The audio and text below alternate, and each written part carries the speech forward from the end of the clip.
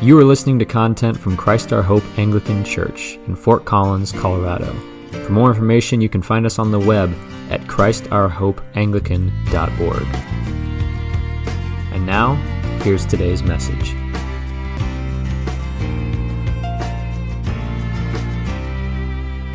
I love the passage that we just read from the Gospel of John. It's one of my favorite passages of Scripture. It is theologically rich and beautiful. The first few verses in particular read like a poem or a hymn, and the whole passage reminds me of a piece of classical music that introduces a theme and then adds new voices that repeat that theme with some slight variations until they weave together to produce a richly layered tapestry of sound. John uses his words as Bach uses instruments, tying together several themes that point to a simple but profound truth. He has been a witness to the one who is the source of true life, Jesus Christ. The first theme that John picks up is focused on the identity of Jesus, and he uses the language of the Word. The Greek word logos is at work here, and it is a relatively small theme in the overall scope of John's Gospel. The only places where he refers to Jesus as the Word is in the verses that we read, right here in the beginning of the Gospel. But it has an outsized importance. It sets the tone for the introduction. It has rich theology. He introduces the idea of the Word in, again, what sounds like a poem or hymn. In the beginning was the Word, and the Word was with God, and the Word was God. This is like opening a piece of music with a blast of fanfare from the brass section. There's no slow build-up to the moment of startling revelation here. We're accustomed, at this point, you and I, to thinking of Jesus as the second person of the Trinity, the Son who is co-equal with the Father, but nowhere else in Scripture is this pronounced so clearly or with such unambiguous confidence. At the time that he wrote it, this was like just dropping an amazing proclamation before his audience, where they would have seen here clearly the claims that he was going to be making in his gospel, that he's going to be supporting throughout the rest of his gospel. Jesus is God. The Word is eternally existent. He was there in the beginning, and he's somehow both separate from God in a way that he can be said to be with him, and so closely identified with God that he can be said to be God. And John does this statement of Christ's identity, of this divine identity, of his identity with God, in a brilliant way where he has echoes of Genesis 1, where he says, "In the beginning was the Word," echoing, "In the beginning, God created the heavens and the earth." And he does so, the way that he does this, his focus on the identity of Christ, his revelation of Jesus as a person in the Trinity, the person of God, does not take place in a vacuum. It's not just an abstract theological statement that we can then assent to and say, yes, I believe that Jesus is divine. He does it in a way that is pointing to Jesus as the source of all life. He does it makes this more explicit in the next couple of verses, where he points again to that creation theme, and he says, "He was in the beginning with God. All things were made through him, and without him was not anything that was made." John wants us to know not just that Jesus is equal to God, but that he is the source of life. He's the source of this physical life that we have. Everything that is, the earth that we stand on, the sun that shines upon us, trees that wave in the breeze, the animals that scamper about, and most importantly, our human life, our very human life, depends upon him for its existence. When we come together and we're still celebrating the season of Christmas, John is telling us right here that the little boy that was born to Mary in a stable was also her creator. She came into being through his gracious thought and proclamation long before he was in her womb. This is a moment to stop and wonder at the message of Christmas, just to stop and appreciate in awe what it is that we're actually saying. The eternal God has made his home among us. He came as a vulnerable, tiny little babe. But it also prepares us for John's second theme that he weaves into this rich theological tapestry, which expounds upon the reason that Jesus came. For his second theme, John takes up the image of light. He introduces the light in verse 4 when he says, "In him was life, and the life was the light of men." And at first, this could sound like it's just a restatement of that first theme, that he created all things, that perhaps it's something to do like our animus, our ability to move, our ability to have life is dependent upon Jesus. And while that's true, because that comes out in his focus on creation, he's actually going further, and that becomes clear by the time that we come into verse 5, where he says, "The light shines in the darkness, and the darkness has not overcome it." Because the land that Jesus came into was a land of darkness, a land that was devoid of life. Because light and life are basically synonymous here. It says that his life was the light of men. They're joined together, where light and life are connected. And Jesus walked into a land of darkness, a land that is devoid of life. Now, obviously, there were people walking around and animals, and he was born into a cacophony of noise, being born in a stable. But within this, still he can say that there was no life. There was darkness of what he was stepping into. And this is pointing back to the reality of the fall, the fact that at the fall, we died. Spiritually, we are dead. We are cut off from God. We are cut off from our Creator in a way that we were never intended to be. We were intended to have this deep, eternal connection with God. We were intended to have eternal life, a rich, true life, and that is what is missing from the world before Jesus. And Jesus comes into the darkness, and he is the light. He is the life. John develops this theme throughout his gospel. In fact, he finds these very words on the lips of Jesus. In some ways, this prologue here, beginning, explains what Jesus is saying when he makes statements like, "I am the light of the world," in John 8:2. And when he says in John 14:6, "I am the way, the truth, and the life." These are statements that really John is saying are the same thing, that he is the only one in whom there is true life. And therefore, if we want to look for true life, we can look for it nowhere except in Jesus. Anywhere else that we look will fall short.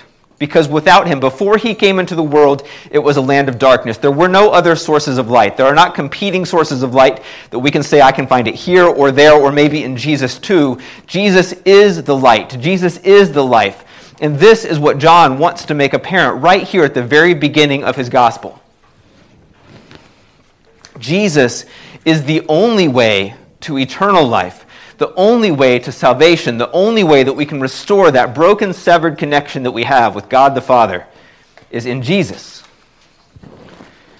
This is why it's so important that Jesus was right there at creation.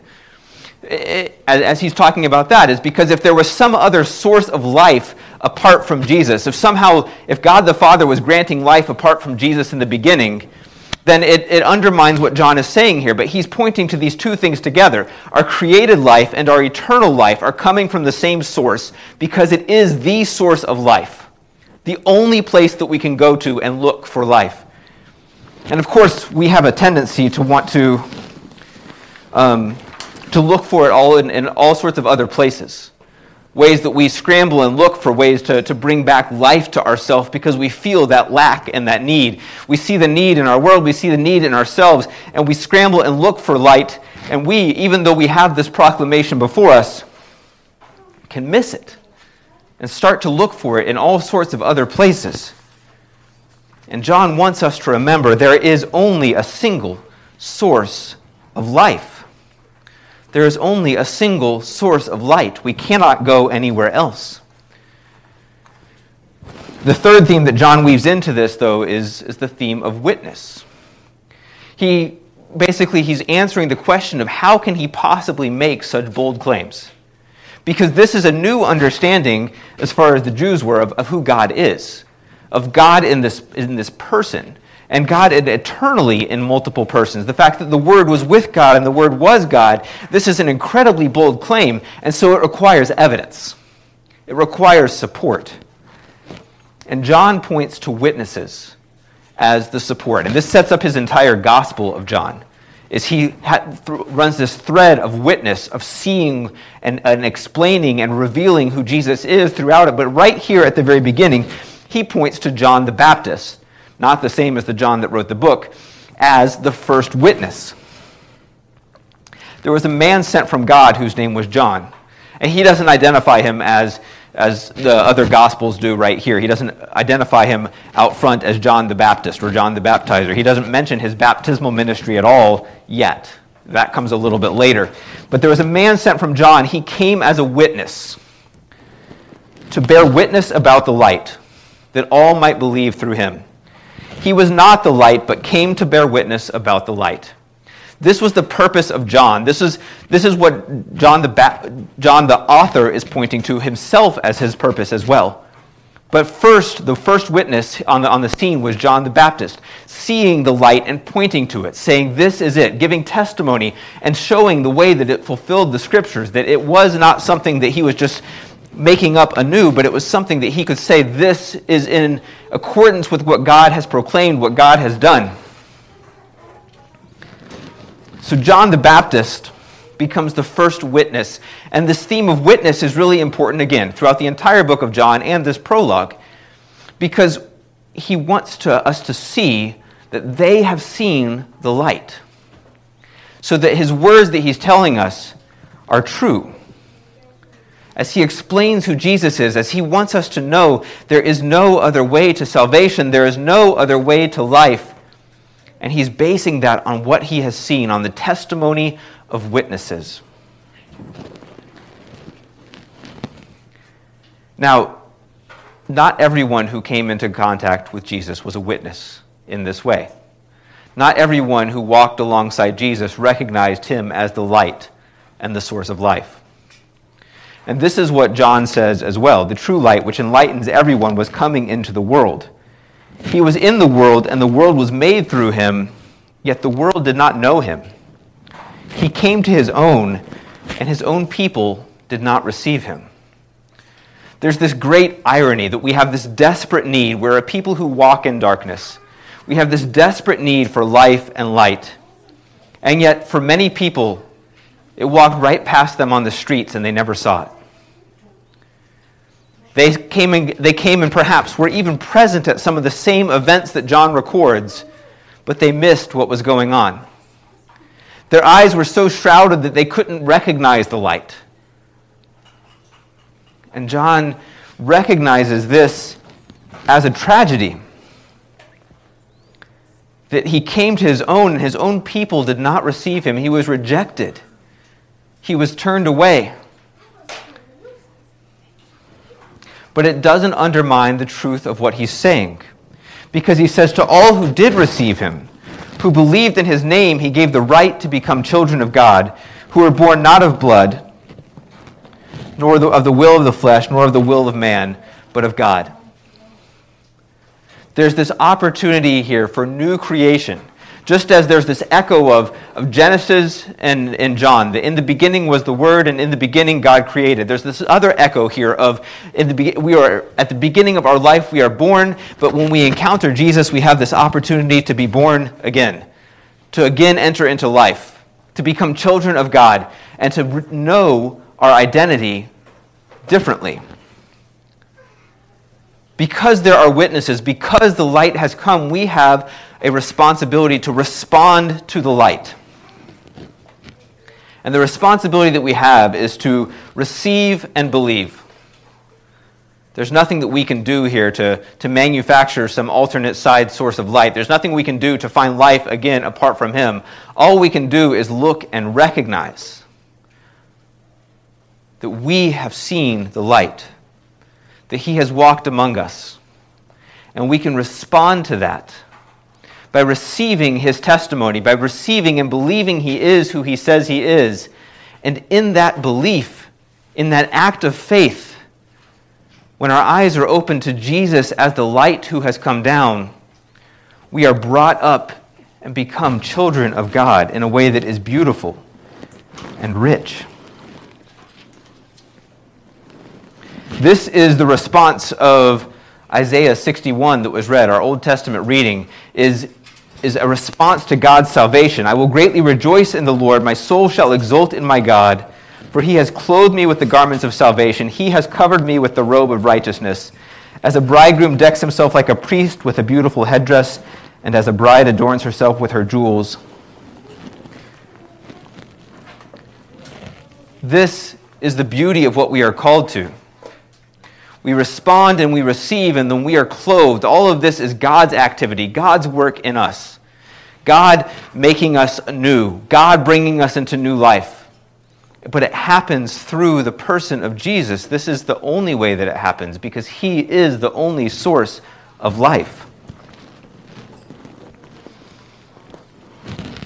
John, of course, was not the only witness. He builds upon it and sort of repeats several of these themes with some varieties. The Word became flesh and dwelt among us, and we have seen his glory. Glory as of the only Son from the Father, full of grace and truth. Again, we are seeing the Word coming back in, and the Word made flesh, reminding us that this is not just some sort of abstract concept coming down, but a person who came.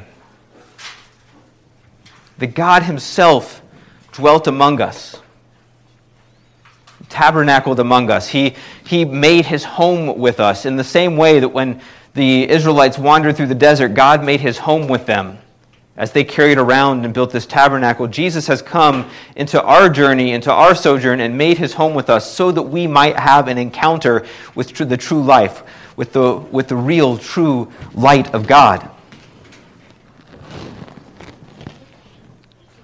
Then John bore witness about him and cried out. And then from this you see, and from his fullness we have all received grace upon grace.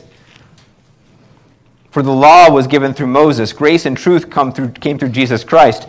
No one has ever seen God, the only God who is at the Father's side. He has made him known. Now John is speaking from his own experience, not just pointing to John the Baptist as witness, but he's speaking from his own experience as witness. That he also walked alongside and saw the light in Jesus. And in that, he received grace upon grace. He saw him as the fulfillment of the law. He saw grace and truth coming through Jesus Christ. And he himself, as a witness, was born up into this great song that has been begun since the very beginning. In the beginning, at the song of creation, now John himself is woven into that song in a way that is new, that he is brought into the life and the light of Jesus. And he himself becomes a witness. John the Baptist was a witness, and now John the author is a witness. And now he invites all of us to receive, to believe, and to see the light, and to become witnesses ourselves.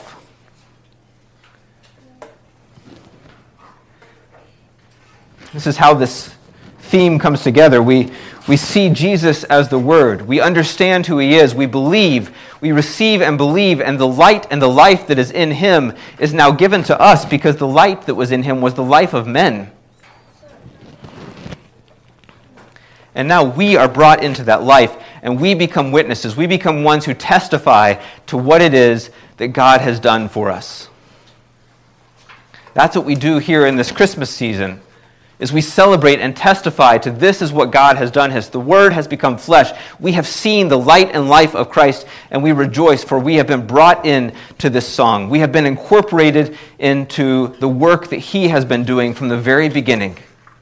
The life that was lost in us is restored if we turn to him, and only to him. We are a people who have seen much darkness, but we have also seen the light. And the gospel is full of rejection and tragedy. It's full of the cross. But John reminds us right at the beginning, as we look at that, the light shines in the darkness, and the darkness has not overcome it. And that's a reminder for all of us that whatever we are going through, whatever struggles we might have, whatever we might see and wonder if maybe the darkness has overcome the light, it's a reminder here that as we are witnesses of who Jesus is, we stand up and say, no. The light that was in him is now in me. The light that was in him is now in you. He has given us the light, the life that we might have it and carry it into the world and continue to be witnesses of what he has done. This is the story of the gospel. We were dead, and now we have life. We were in darkness, and now we have light. This is the invitation that we have, to be brought into this grand story, to this grand song, but it only comes through Jesus. It only comes with open hands where we receive what he gives us. We receive him and nothing else. Nowhere else can we turn to find life. Nothing else will satisfy. We look to Christ alone because he alone is the Word. He alone is the source of light and life that we so desperately need. So respond yourself as witnesses. Stand up and testify to the light that you have seen. Carry it with you out into the world, bearing witness to who Jesus is, the source of light and life. Bear witness to yourself. Remind yourself of that identity. Bear witness to your family. Encourage one another. Bear witness to those who are still in darkness, who have not seen the light and the life that comes through Christ, that they may too be brought up and brought into this great song God is singing from the very beginning of creation. Amen. This sermon is an audio ministry from Christ Our Hope Anglican Church in Fort Collins, Colorado. If you are in the area and would like to learn more about how you can worship with us in person or online, please visit us on the web at www.christourhopeanglican.org.